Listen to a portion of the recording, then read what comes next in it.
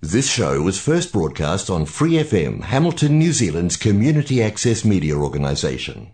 For more information on our lineup of shows and the role we play in the media, visit freefm.org.nz.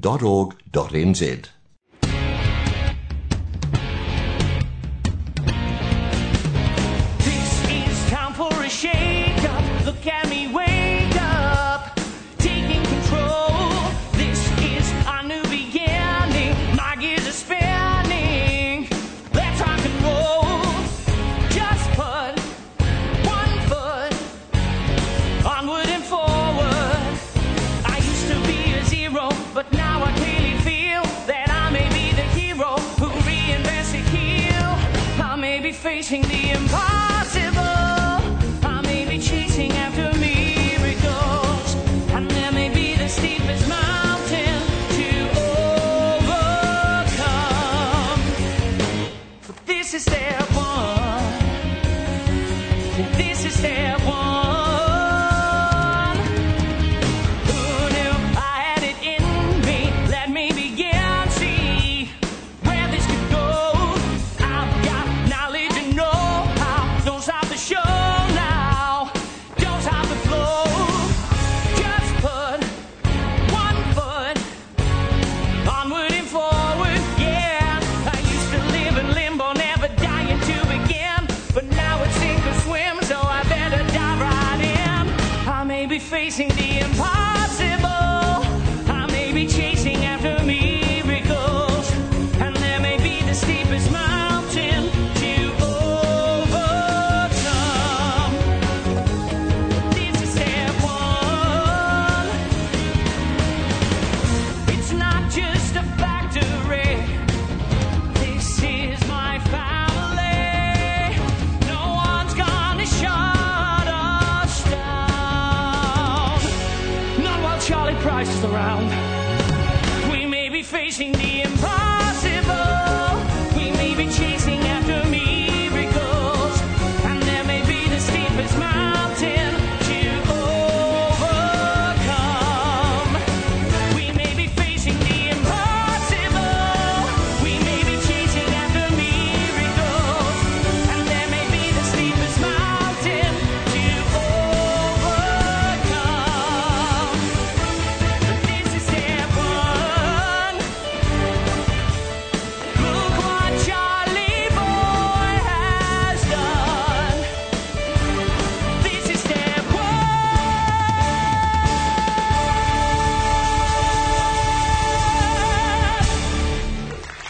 How are you doing, theatre nerds? It's me, Mike, flying almost solo this week without Mel, and I'm all pumped to take you through another journey backstage. But if you missed our last episode, last week, our musical of the week was Priscilla, Queen of the Desert.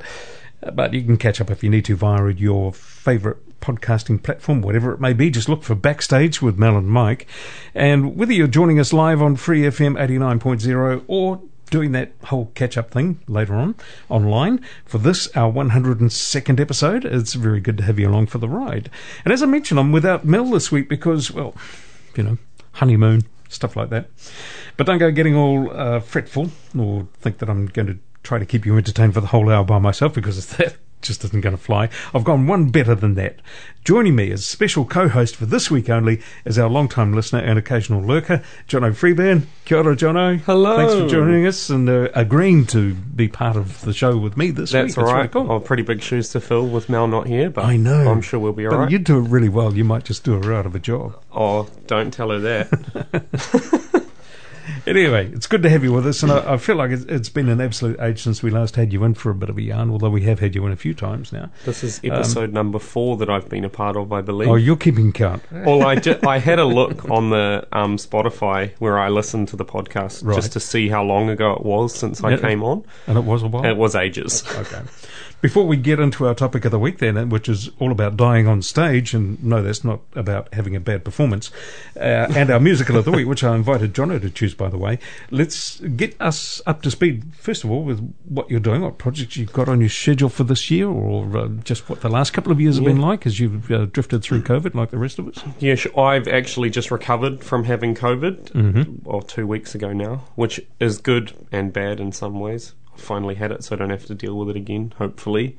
But haven't been able to do any performances due to not physically having COVID, but COVID being around, and working hospitality is always a real big juggle for me. I haven't been doing any theatre this year, but hopefully be able to get involved with a couple of shows next year potentially. And hopefully the kids' show goes ahead at the Meteor in the July school holidays. I think possibly the last time we talked to you was when you were staging Beards. Yes, that sounds about right too. Yeah, and it's almost a year ago. Beginning of last year, yeah. Yeah. Okay, so if you are involved in the kids' show for next year, have you got something in mind that you would like to put forward for that? I haven't yet. I do need to speak to Debs and Benny Martimer at the Meteor about what we could possibly do given the current climate and timeframes and things like that, juggling schedules with everything that's going on, being constantly moved. And you'd like to perform as well?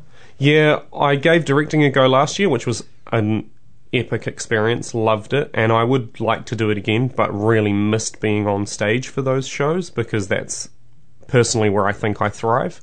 But I do like directing, and I'll probably do it again, but probably not another kids show quite soon.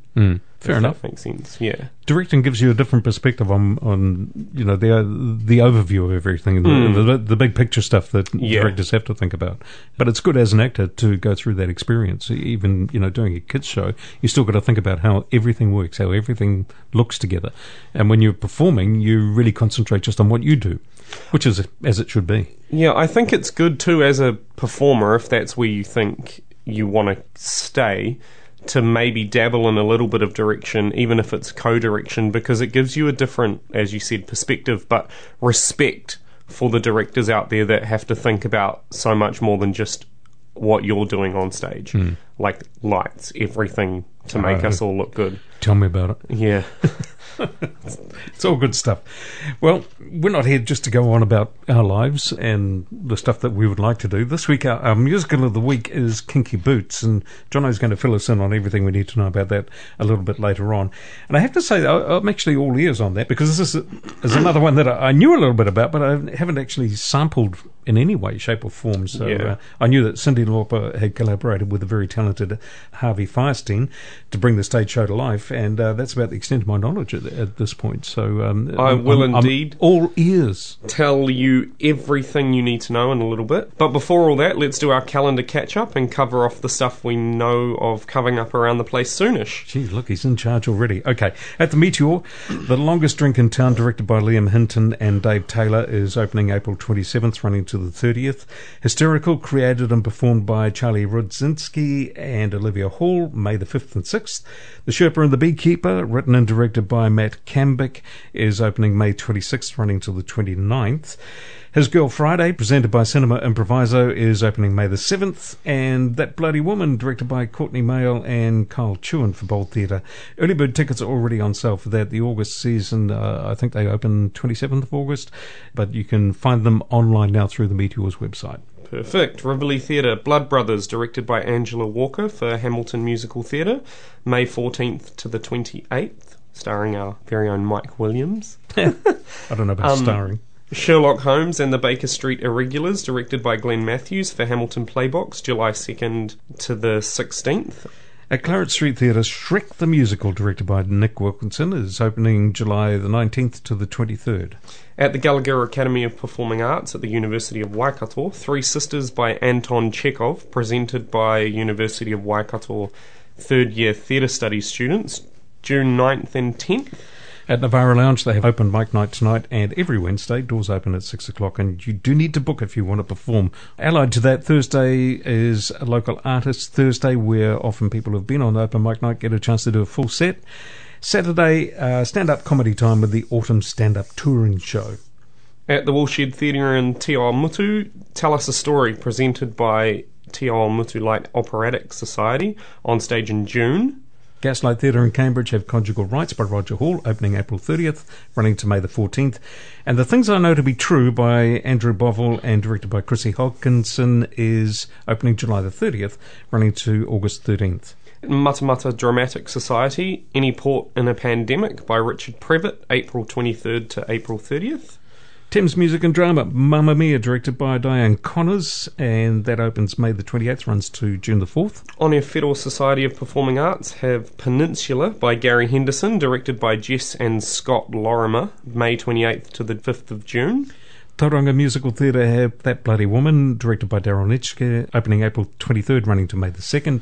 Detour Theatre in Tauranga. Sadly, the remainder of their season for the Hard Case Hotel has had to be cancelled thanks to COVID. I see they've put up an audition notice for their next play as well. So, awesome. they're already thinking about the next thing. Theatre Whakatane, School of Rock, the musical, directed by Sue Harris, June 22nd to July the 9th. And Auckland Theatre Company have Scenes from a Yellow Peril by Nathan Joe, directed by Jane Yong, June 21st to the 3rd of July. Upcoming auditions and opportunities. Tokoroa Little Theatre hope to stage a youth musical production this year in July, with Lana Ahomiro looking for interest from potential musical or vocal directors. You can send a message through their Facebook page if you'd like to express your interest. Tauranga Musical Theatre are holding auditions for their 2022 season of We Will Rock You, April 22nd to the 25th. TMT's Facebook page has all the information you need, so find it there. And the Miss Cadaver Undead Beauty Pageant is taking entries in for the final ever Miss Cadaver contest. Entries are open now and close August the 1st. Email sandrajensen99@yahoo.com for more information. And I mentioned Detour Theatre have auditions coming up for their next play. I don't have those details in front of me, but we'll include them in next week's show. And as always, we cover all the productions we know of as we hear of them. So if there's a show or an audition opportunity that you want us to spread the word about, you know the drill. You can email us at backstagepodcastnz@gmail.com, or just let us know next time you see us around about the place.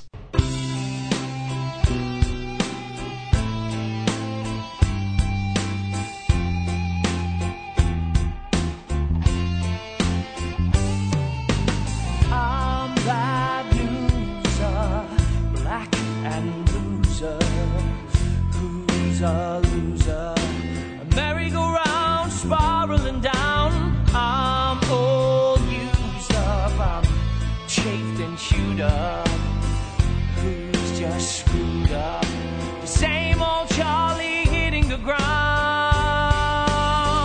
'Cause I'll never be the soul of a man, noble and wise like the soul of a man who lifted me high, like the soul of a man, heroic and true, like the soul of a man that I looked up to. What else could I do? Stupid hubris, no excuses. I blew my fuses. I guess I'm just a ruse in my father's shoes. Not amusing, no confusing this streak of losing. Totally brutal and useless too. How can I be the soul of a man, noble and wise like the soul of a man who lifted me high, like the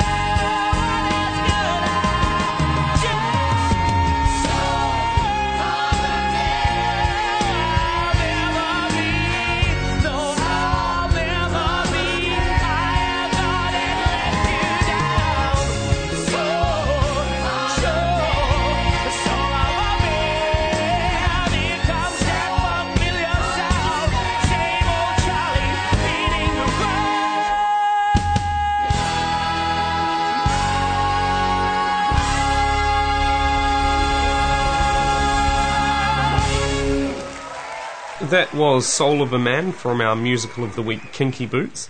And if you're up for it, Mike, I reckon it's time to tell you everything that I've dug up about this beautiful, wonderful little show. All right. I said I was ready for it, so I'm going to sit back, relax, and just let you, make me a wiser man. Okie dokie. Kinky Boots, based on the 2005 British film of the same name, and mostly inspired by true events, the musical tells the story of Charlie Price.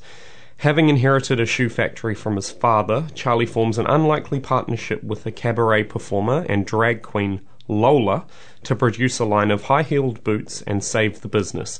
In the process, Charlie and Lola discover that they are not so different after all. Here comes the story. Okay. Act 1. Charlie Price grows up as a fourth-generation son in his family business, Price & Son, a shoe manufacturing company with its factory in Northampton.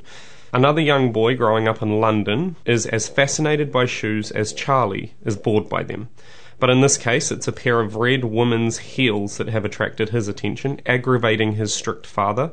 Fast forward a few years. Charlie's father is still aging and hopes Charlie will take over the factory. Still, Charlie is eager to move to London with his status-conscious fiancée Nicola and pursue a real estate career. Charlie has barely made it into his new flat in London when he gets the unfortunate news that his father has passed away. So Charlie hurries back to Northampton for the funeral, where he finds the factory near bankruptcy. The factory makes good quality men's shoes, but they are not stylish and not cheap, and the market for them is drying up. So Charlie is determined to save the factory and his father's legacy, though he has no desire to run Price & Sons himself. Returning to London, Charlie meets his friend and fellow shoe salesman Harry in a pub to ask for help. Harry can only offer a temporary solution and advises Charlie not to fight the inevitable. Leaving the pub, Charlie witnesses a woman being accosted by two drunk men. He intervenes and is knocked unconscious by the woman. He comes to in a seedy nightclub where the woman he attempted to rescue is revealed to have been the club's drag queen headliner, Lola, who performs with her backup troupe of drag dancers, the quote-unquote angels, and that's when they perform the song Land of Lola, which you'll hear shortly. Recuperating from his ordeal in Lola's dressing room, an uncomfortable Charlie notices the performer's high-heeled boots are not designed to hold a man's weight. Lola explains that the expensive and unreliable footwear is an essential part of any drag performance. Charlie returns to the factory and begins reluctantly laying off his workers. Lauren, one of the women on the assembly line, explodes at Charlie when given her notice and stubbornly tells him that other struggling shoe factories have survived by entering an underserved niche market. All right, I can see the dots being joined. This is it. This gives Charlie an idea, and he invites Lola to come to the factory and help him design a woman's boot that can be comfortable for a man. Lola and the angels arrive at the factory, and she's immediately dissatisfied with Charlie's first design of the boot, classic drag queen. Quickly getting the women of the factory on her side, she draws a quick design of a boot, explaining that the most important factor is by far the heel. George, the factory manager, realizes a way to make her design practical, and impressed Charlie begs Lola to stay until a prestigious footwear show in Milan in 3 weeks to design a new line of Kinky Boots that could save the factory. Lola is reluctant since she is already receiving crass comments from Don, the factory foreman, and some of the other factory workers, but is flattered by Charlie's praise and finally agrees. Charlie announces that the factory will be moving ahead with the production on the boots. He thanks Lauren for giving him the idea and offers her a promotion. She accepts and is horrified but thrilled to realize that she's falling in love with him.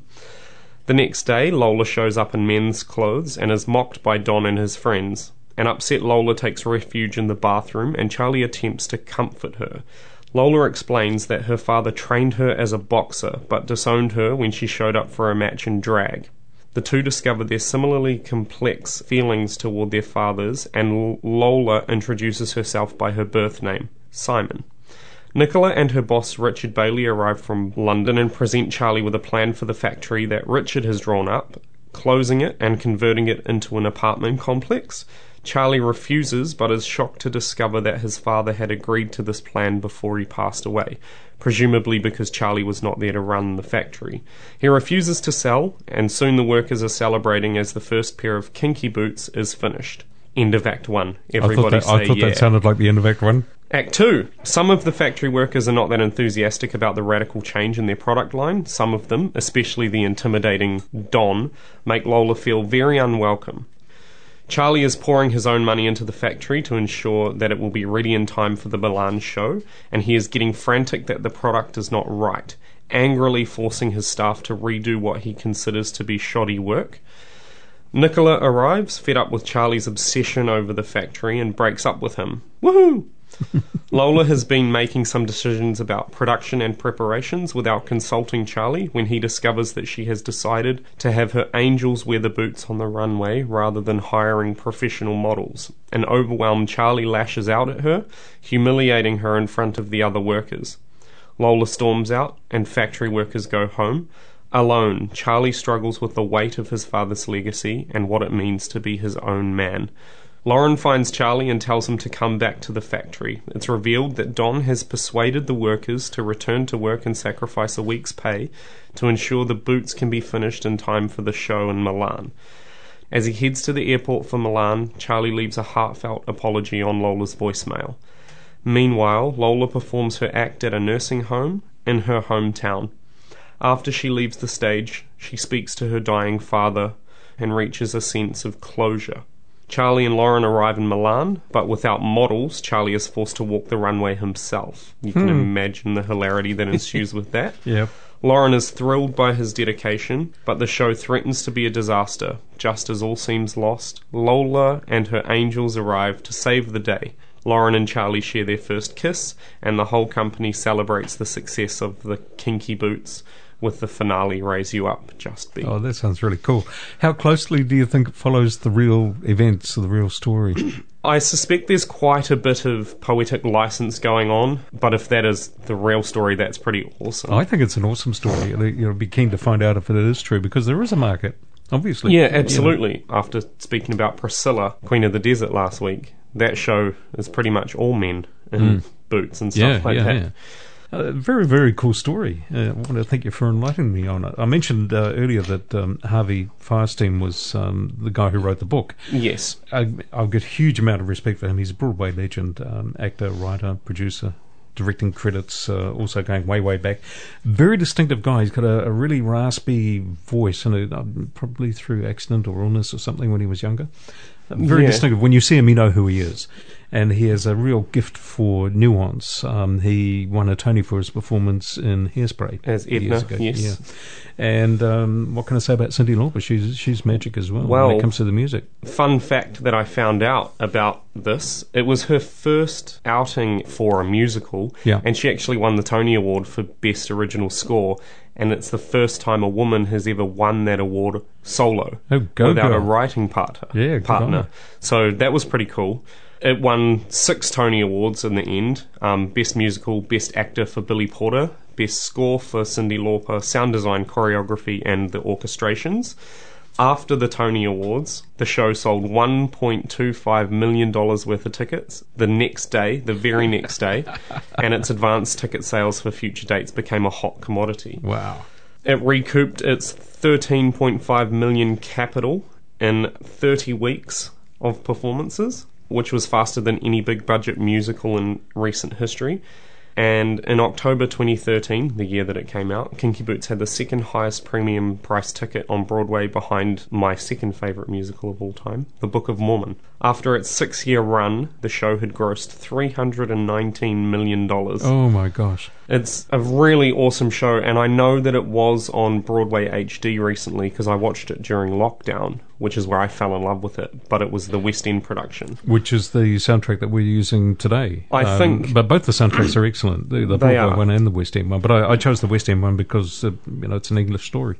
Yeah. So I thought, why not? Agree. I actually prefer the West End recording over the Broadway recording, and this might be an unpopular opinion, but it was due to the accents. Yep. As much as renowned performer Billy Porter is amazing at what he does, he just didn't quite nail that Northampton accent for me, and I think Matt Henry, who plays Lola in the West End production, is by far a better fit. And that's just a personal preference. Comparing the two soundtracks, I quite like the West End soundtrack. Sounds to me a bit more kind of less produced. Yeah, a bit more like a real performance rather than an in-studio recording. Yeah, And that's also what I like about it too. It's definitely better. Well done, Jono. Kinky Boots, who knew? And that, as they say, is all I have to say about Kinky Boots. All right, fellas, let's go easy now. However you like it, darling. It's that easy and take it from there. I'm all for progress. Oh, come now, gents. I think maybe you've had your fun. What if I said mind your own business? No, let the lady go and away. You can take her place if you fancy. Step aside, sir. I can handle the likes of these.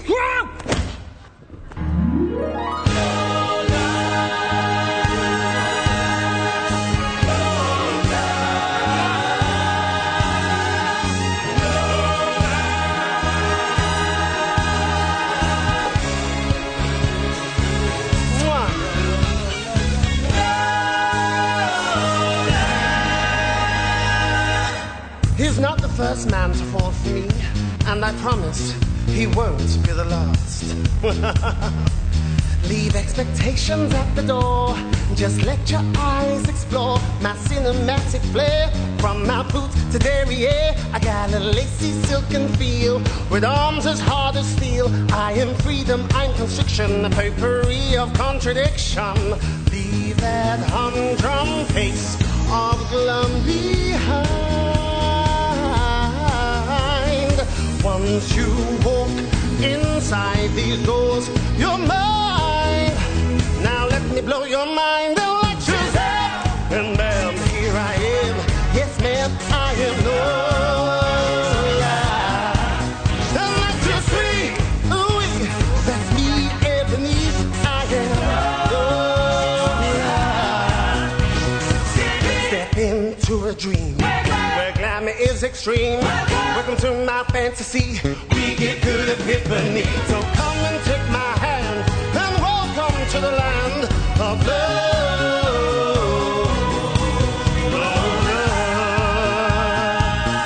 No need to be embarrassed. I like to be looked at, and you like to look. I know a way to make us both happy. Oh, hey, got Ginger Rogers. With the moves of Fred Astaire. I'm Black Jesus, I'm Black Mary, but this Mary's legs are hairy. I'm your cocoa butter bitch, not just cookie cutter kitsch. I provide the unexpected with a prize that's undetected. Let Lola lift you to your highest highs. Let's explore your ride of fancy tonight. I am gonna treat you right.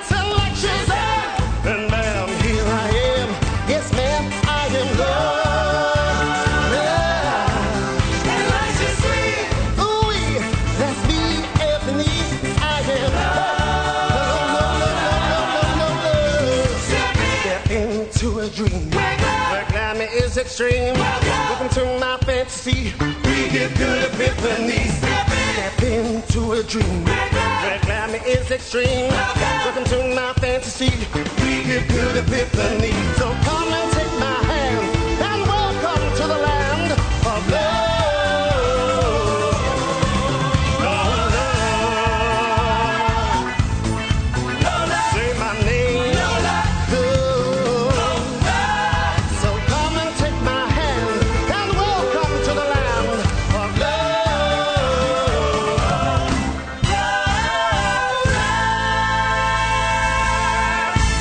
And that was the song Land of Lola, one of the signature tunes from our musical of the week, Kinky Boots. And damn it, Jono, you know, you've made me really want to see that show now. Like I said, we can't wait for it to either come to New Zealand or be available for us to do in this country. Yeah, exactly. And I think one of the really cool things about this show is it's so supportive of the LGBTQIA plus community, that content, but also just the basic underlying story of just accepting someone for who they are and not judging based on appearance or what people are into. Yeah, I'm with you on that. And it's a feel-good musical, which is, I believe, the first time I was on the show, what I said I love about musical theatre, apart from comedy.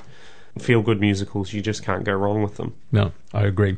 You're backstage with Mike and Jono this week on Free FM 89.0. In our list of what's on around the place, we mentioned the Thames Music and Drama production of Mamma Mia, which is opening May the 28th. And you know, there are tons of people all over the motu who have cut their theatrical teeth in small towns. I'm one of them.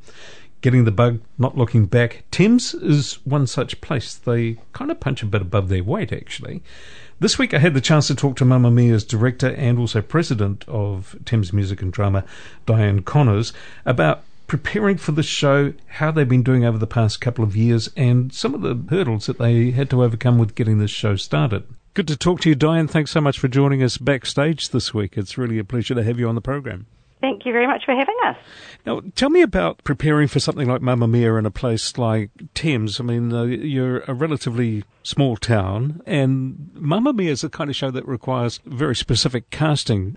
How confident were you that you were going to be able to put together a good cast for this? We knew that this was a very popular show, and when we were preparing for auditions, we advertised far and wide. We weren't just looking at pooling from our own very talented local pool in Thames, but we actually advertised around the whole Coromandel and out into the Hauraki Plains area, because we knew that people would probably be prepared to travel for a good part. And that really worked out for us. We did have people audition from all over the place, and our final cast, we've got about 4 from over the east coast, the Tairoa, Hikawai, Pauanui way, and one actually travelling all the way from Tikawiti. Wow, that's commitment, isn't it? Yeah. It's a huge commitment. She's moving closer. She's going to stay with somebody during the actual production week and tech week. But yeah, she's that keen that she wanted. And she's actually somebody who was part of our theatre family before, but has moved away to somewhere else. And when she knew that we were doing Mamma Mia, she was like, "I'm so excited! I have to come and audition." And she did really well. So there we go. She's now our Rosie. Tell me about the kind of support that you normally have in the region. Is it normal for you to go beyond the town limits to look for cast? Our theatre family comes from not just Thames, but actually a few surrounding towns like Turua, Ngātia, Paeroa. We've got quite a few members over in there. So within sort of half an hour's drive. So that's our general pool of people, but people have come from further afield. We've had casts come from Whangamata, from further up the coast towards Coromandel town. We have had someone from Morrinsville in the past, so we do try and keep it open. We do like to support our local talent, but it's obviously about putting the best production on and giving people opportunities who may not have been able to do shows in their own smaller towns. We're the only theatre company that does musicals in the whole of the Coromandel, mainly probably because we've got the biggest venue where you could actually put one on. And so, yeah, we're quite happy to have people audition from the surrounding areas. Take me back to the start of Mamma Mia. Then when did you actually begin rehearsals? Because it's been a fairly lengthy and somewhat fraught journey so far, hasn't it? Yes, it has been. We auditioned actually end of last year, end of November. We took our time with that process. So it was probably about a month's process. And then we actually started our first read-through back in late February, early March. So, we haven't been going that long, but it's a big show and there's a lot to learn. And you also had a very sad event happen that could have easily derailed things. Do you mind going through that with me? Yes, on our very first read-through, we had a very successful meeting with everybody, introduction, and we usually sit down and just read the whole script through for people who aren't familiar with that. And it's a lot of fun and a chance for everyone to see who else is in the show. And we had just done Act 1, we'd had a little break, we were just partway through Act 2, and one of our cast members just fell out of her chair and unfortunately died on the spot, which was a huge shock to everybody. Her husband was part of the cast, so he was there, so it was lucky that he was able to be there. And it was very sad and shocking. She was only 50, very unexpected, and no warning about it. But as they talked about it, the tribute to her funeral, it was lovely that she died around another family, her other theatre family, that she's been part of for many, many years. And not only have her and her husband been involved, but all their children have been involved as well. So everyone just needed to stop and take a breather. And we gave ourselves a few weeks to just process it, put some things in place to make sure that there was support for everybody who had experienced that trauma, and then start feeling out as to, well, what do people want to do? Is there an appetite to continue, or do we think we should just put it all on hold for another year? And generally the consensus came back that Kirsty would have wanted us to get on with it, and as long as her family were happy, that wasn't being disrespectful to her memory, that we should do it. And not only were her family very supportive of it, but her husband has decided to continue. He's playing our Harry, and he's doing a great job, but he said it's really important for him too. He's found it really helpful to have that support and be doing something and be keeping busy. So yeah, terrible start to something that's usually such a upbeat and happy show, and not something that we could have ever foreseen or planned for. But we're dedicating the show to Kirsty's memory, and we have a picture of her sitting on our mantelpiece, and there's a memory book that we've put together, and people are just adding little funny thoughts or wishes to her, photos from her from previous shows, and we just all are contributing to that as we're going through the process of our rehearsal. So she's still there with us. Yeah, well, thanks for talking that through with me, Diane, because I think it's important for us to get the context of that. These events, they happen, sometimes it happens, you lose a cast member for whatever reason. When it's a death involved, it's certainly sad. But in this case, it sounds like it's been a catalyst for actually bringing things together and solidifying what is normally a close relationship between cast members anyway, that this has given a new sense of purpose. Absolutely. Yes, it was. And it was really important. It was something I was very proud of as the director and the president of our society, is how well everyone did support one another. I mean, yes, losing a cast member is quite sad, and the way this happened in front of everybody, we wanted to make sure that everyone was looked after, and people reached out to one another. We did phone calls and trees, and we just kept in touch with one another. We got together casually as well to make sure that we were all okay. I got a counsellor in to make sure that there was professional assistance there for anyone who needed that as well. And it was just something that, we've been aware of COVID for some time, and every society has been putting plans in place for how to cope with COVID and how to still be able to put on a production in the environment that we're in. But this was something that we had not planned for at all. But I was very, very proud of the way it was handled, very respectfully, and just the love and care from our theatre family for one another was just incredible. Sounds like you did everything right. Well, tell me about the other aspect then of preparing through rehearsal times and being aware of COVID and so on. What has that done in terms of your planning and your ability to hold rehearsals over the last couple of months? COVID plans have included, obviously having limited seats. So right from the beginning, we planned to be able to say, we will be able to put this on even in the worst case scenario. So we were always planning at level red, or what was the earlier versions of levels of COVID. So that meant applying for funds to make it actually financially viable. Ventilated rehearsals, we get in there early, we open everything up. Luckily it's been early this time of the year. We've had some lovely weather, so we rehearse outside wherever we can. We get our keyboards and our pianos and we take them outside and we rehearse in the sun, which is lovely if it's not too hot. That must be entertaining for the neighbours. They get previews of the show, so all our singing rehearsals are outside. Masks, of course, for everybody. We made this a vaccinated event. I mean, everybody involved had to be vaccinated, and that gave some surety around some of our people who are quite vulnerable. And just doing what we could to keep people safe. We have had the odd people in the cast who have come down with COVID, but it has not gone through the whole cast. So obviously our hygiene and protocols that we've put in place are working. That's really good. Something we've talked about a bit in recent weeks on the show is the potential need for understudies or swing performers. Have you looked into that? Absolutely, and we don't normally have understudies. We just haven't really got the resources to cast a full show and then have enough people to do understudies as well, and being in a smaller community. But because of COVID, we decided that was something that was important to do this time, particularly for the audience's sake. There's nothing worse than if somebody gets COVID or has to go into isolation during the production, the show week, and that means the audience doesn't get to see the show. And so we have put understudies in place for all of the leads that we could. That has worked quite well. We've actually used some of our creative team. Got my musical director and my choreographer are part of our understudy team, so luckily that's good because they already know a fair bit of it. Yeah. But everyone just kind of had to step up, and they're working really hard to do that, because of course that's extra work if you've got somebody who's in the ensemble who then all has to learn a lead's role as well. But under the circumstances of COVID, everyone's just working really, really hard and prepared to put the extra time and effort in. Because it really sounds like you're in good health. We're doing pretty well, and it's a great little team, and we just remember to have a bit of fun along the way. That's always my motto, is like, we do hours and hours and hours of work, we all contribute, and if we're not having fun, then why bother? So fun is our core. We have to stick to that one, which is why our nickname is MAD. Thames Music and Drama, shortened down to MAD. We picked that name because it's MAD. Our website is Thames MAD. Our email address is mad.thames. We're just known as MAD, and we love that.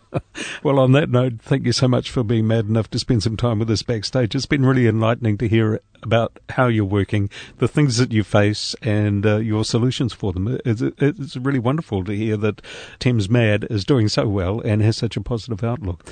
Best of luck for the opening of Mamma Mia, 28th of May. It is going to be the kind of show I think that will have broad appeal, and you're probably going to have full houses, I'm sure of that.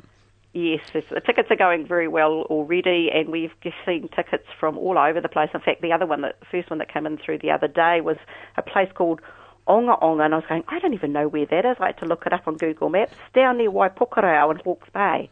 So that's the furthest ticket we've sold so far, but we do have people coming from Silverdale, Tauranga, Hamilton, Cambridge, Morrinsville, Rotorua. I'm watching as the ticket sales go through and going, oh my goodness, people are coming far and wide for this. So we're really appreciative of that too. We understand that people are crying out for some live theatre, and we're really happy to be able to bring that to people. Sounds like we need to keep in touch with you, Diane. Thanks so much again for joining us today on the show. Thank you very much, Mike.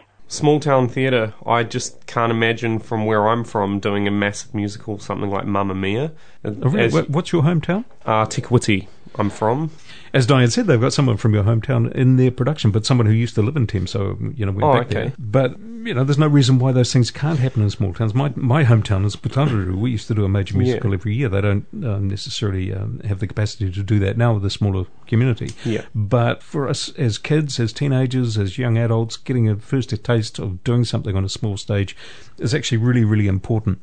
And it often can be the, I was going to say breeding ground, but it's more like the fertile soil in which seeds are sown for what becomes a passion later on. And then that's how those small towns feed larger communities like Hamilton or just Waikato in general, when they come and study at the University of Waikato or Wintec or something like that, and then we can do our bigger productions more consistently, having the talent travelling over. I'm really impressed with how Thames is managing what they've got, though, and as Diane said, they kind of cut their cloth accordingly. Because they're a small organisation, they can do smaller shows and do them and still make $1, which is all important. When you're bigger, you've got much more at risk, and if the wheels are going to fall off, it's more of a catastrophe, and we see that all the time around us. But wrapping up today, I want to talk about dying on stage, and I mentioned this at the beginning. We're not talking about doing a stinking performance. We're actually talking about the art of dying, if you have to, in a role on stage, and best ways of handling that and the ways that you should avoid handling that. Characters die in so many plays and musicals. It's a staple of drama, and sometimes, often actually, comedy too. As a plot device, having someone pop their clogs, either through foul means or accident, is a great way to spice things up in a narrative and get things either moving along or resolved neatly. Or sometimes not so neatly. Yes. Shakespeare was pretty fond of killing multiple characters off, and I suspect that was partly to satisfy the taste of theatre goers at the time. He knew a good thing when he saw it, and, having a few sword fights and blood on stage, not a bad thing. Absolutely, but it does beg the question, what makes a good stage death? How do you not only make it count, but make it work in both a practical sense and as a dramatic device? See, we ask the important questions here. Right, indeed we do, so let's dive into it. Now, for this we've gone largely into a blog written by Alexis Solosky for The Guardian in 2011. She nails several key points that we pretty much agree with. First, Alexis notes that when it comes to most things on stage, the boundaries between actors and characters are surprisingly blurred. An actor can speak just as a character does. An actor can really sing and dance, drink and eat, to say nothing of actions called for in more experimental work, but we won't go into that. But unless something goes terribly wrong, performers don't generally actually die when their characters do. No, because that would actually be taking method acting a bit too far. It would also make it a bit hard to recruit people for productions too, wouldn't it? Right, so the tricky part comes when you may have had the audience in the palm of your hand, totally hooked on your stunningly nuanced portrayal of a complex character, But if that character has to kick the bucket, how do you handle it to maintain the suspension of disbelief and to have the audience almost believing what they're seeing? I know what you mean. And I will admit right now that despite the fact that over the decades I've had to act my way through a death in lots of productions, I'm one of those people who actually, when I go to see a show, I sit there in the audience looking pretty closely at how others are doing it. And for me, it's one of those things you just know when it's done right, and done effectively. Agree. Equally, when there's a mistake or things don't go as planned, it can totally mess up what's supposed to be a very dramatic scene. Case in point, take the opening night of Matahari in 1967. The legendary spy is executed by firing squad, only for one of the actors' false eyelashes to come loose. The dead Matahari reaches up and pops it back into place. Yeah, no, that's not going to cut it in my book. I was taught that once you've gone to meet your maker on stage, you have to really commit to it, see it through, be totally unresponsive until the blackout or whatever else it is that happens next that allows you to get off stage. And it ain't always easy to do that. For example, false eyelashes notwithstanding, there are also times when you might be required to die after a particularly strenuous bit of activity on stage, like a battle or a fight or something. Your body hits the stage on cue, the tension is high, but you're right there in full view trying to act all lifeless while your lungs are actually screaming for oxygen. And it takes a lot of practice to be able to be as still as possible while still maintaining your body functions and keeping yourself going and trying to stay alive by breathing. That's right. Generally, playwrights pretty well know the difficulty of making a stage death look convincing. Maybe that's why the Greeks kept all of their deaths off stage, and writers like Shakespeare was certainly fond of making great fun of it when they could, like in A Midsummer Night's Dream, where Bottom stretches out his death throes for as long as he possibly dares. But there are a lot of plays that call for something more credible. You couldn't have a Bottom-like death scene in Hamlet or Romeo and Juliet, for example. True. So let's face it, as an actor, unless you're in a farce, most of the time you're going to have to do your best to sell the death as convincingly as possible. Now, this is where the director has to be well aware of what's going to be effective as well. If there's just been a violent struggle or a battle scene, you can't reasonably expect the dead actors to be holding their breath in the middle of the stage for the next 10 minutes until you can get them off. So you've got to make it possible for the scene to make its point while giving those helpless victims the opportunity to recover from all that exertion. So, here we're going to present a non-definitive list of half a dozen of our best tips for dealing with a stage death. Number 1, don't. Keep the death off stage. Often the things the audience doesn't see can be more effective, especially if it's supposed to be gruesome. Even if the script calls for an on-stage killing, directors can often consider this as another option. Correct. Number 2, perform the death on stage, but avoid showing it directly. Either partly or fully obscured deaths can be achieved pretty realistically, leaving a glimpse of a corpse, maybe, an arm or a leg, maybe even covered in blood, as the lingering image. Exactly. Number 3, keep convulsions to a minimum. Your castmates won't thank you if you upstage them with a flailing, noisy death when it's unnecessary. Chances are the director will be a bit annoyed too. Realistic is always better. Number 4, use better blood. Now, this applies, of course, when there is blood to be seen in the scene. If it looks like tomato sauce, well, that's not going to cut it. But there are lots of recipes for realistic stage blood online, and if you are contemplating a play which needs it, you owe it to your audience to do it well. Do your research, get the one that works best. That's right. I didn't know this before, but I actually discovered in this research that the Royal Shakespeare Company keeps a constant supply of correctly coloured fluid in 3 different viscosities, so if you've got splatter that's required or oozing required, they've got the blood for the job. Are we really surprised? Not at all. They do things well at the RSC. That's right. Number 5, if you're a victim, try to die on your stomach or with your back to the audience so they don't see you continuing to breathe. As we mentioned, your director should have already covered this off in the way they have set the scene, but if they haven't, do yourself a favour and make sure you do it this way. Especially important if it's at the end of something like a complicated fight involving several people and you need to catch your breath. Indeed. And tip number 6, you can actually die. There is a very small but select number of actors who have perished while treading the boards, either through accident or ill health, usually. And this method is firmly not recommended. Not only is it unpredictable and tremendously sad and sometimes frightening, but it is also terribly inconvenient for the rest of the show's season. And that goes without saying, really. Yes, it does. So please don't actually die. It's very extreme and not recommended, and I personally will never see myself going that far, hopefully. You're a committed actor, but not that committed. Yeah, exactly. There are a lot of clever ways that you can portray death on stage as well. It doesn't have to necessarily be as realistic as that. So you're talking about effects? Yeah, effects, and something like, take Sweeney Todd, for example, another great musical that you were a part of last year. Mm-hmm. It can be done as simple as when Sweeney slits a throat, instead of physically actually cutting somebody's throat and oozing blood everywhere, red paint with a handprint across somebody's face does the same job, and that symbol then represents that that character has died. And I've seen a similar thing achieved through lighting effects as well. Exactly. A splash of red light suddenly heightens the dramatic moment of this horrible thing that's happened. Yep. And often combined with some sound effect or some quick change of scenery or something that leaves the audience thinking, what did I just see? Yeah, exactly. And, you can suggest things often without having to go to the extent of making it in your face. And I go back to the idea that most good horror films, for example, it's all about the stuff you don't see, the stuff you anticipate, Yep. or the stuff you think has happened, rather than what's in your face. Yep, agreed. Sadly, we've come to the end of the show, the tail end, where that time we already. have to say our goodbyes. Just a reminder that Backstage is available on accessmedia.nz, iHeartRadio, Spotify and Apple Podcasts. We will be sharing all of our new content on our Instagram story and Facebook.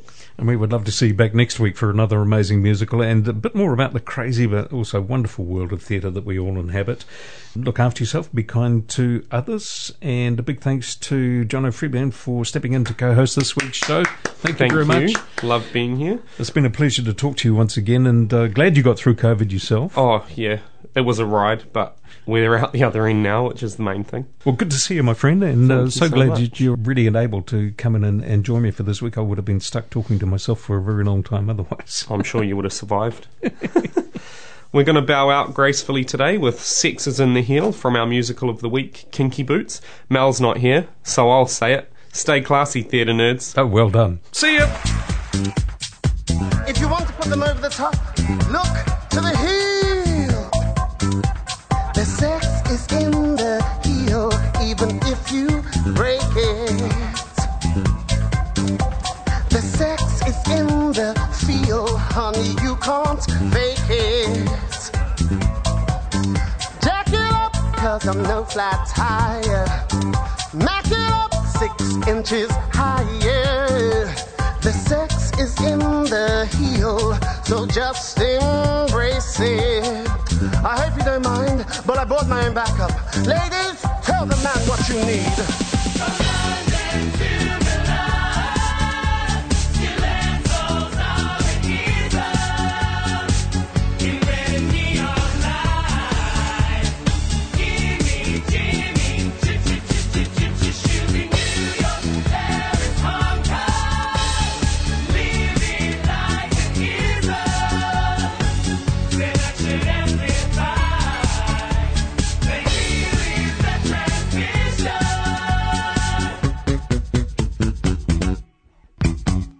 Asserting actual scientific reason, heels tense the leg in the hindquarter region, lifting the rear and making it appear hurt and ready for mating season. That's the scientific view, but you know what I say? The sex is in the heel, fierce as you can make it. Wow. The sex is the appeal, kinky boys can shake it. Till it's ostentatious, it's contagious. Woo! The sex is in the heel, so just embrace it. Here we go!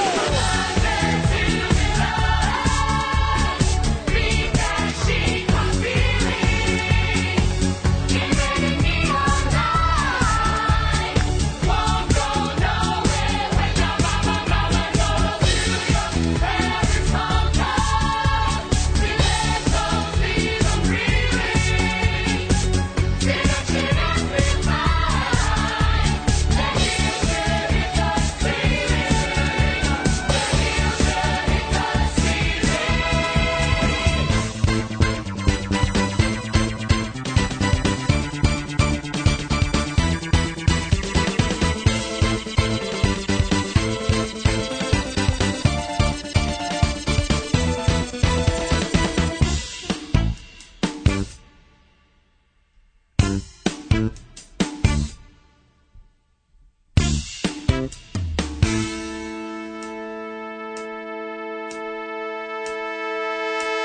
sex is in the heel. The sex is in the heel. The sex is in the heel.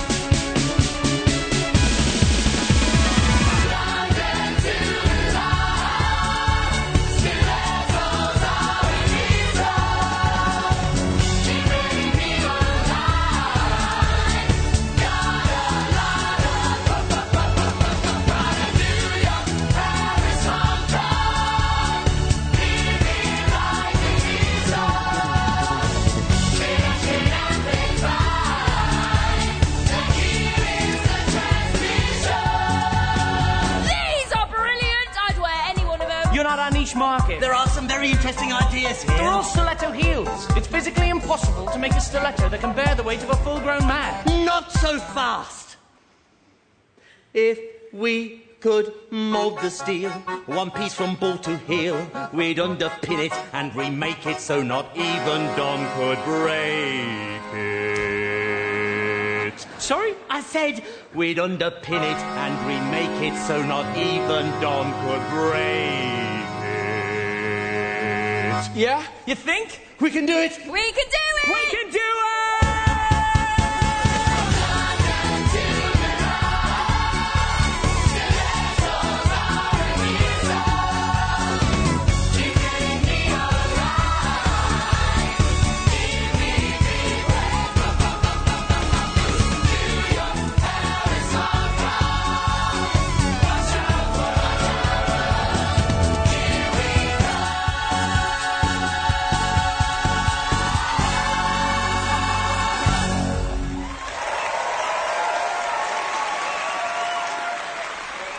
For more episodes, use the accessmedia.nz app for iOS and Android devices, or subscribe to this podcast via Spotify, iHeartRadio, or Apple Podcasts. This Free FM podcast was brought to you with support from New Zealand On Air.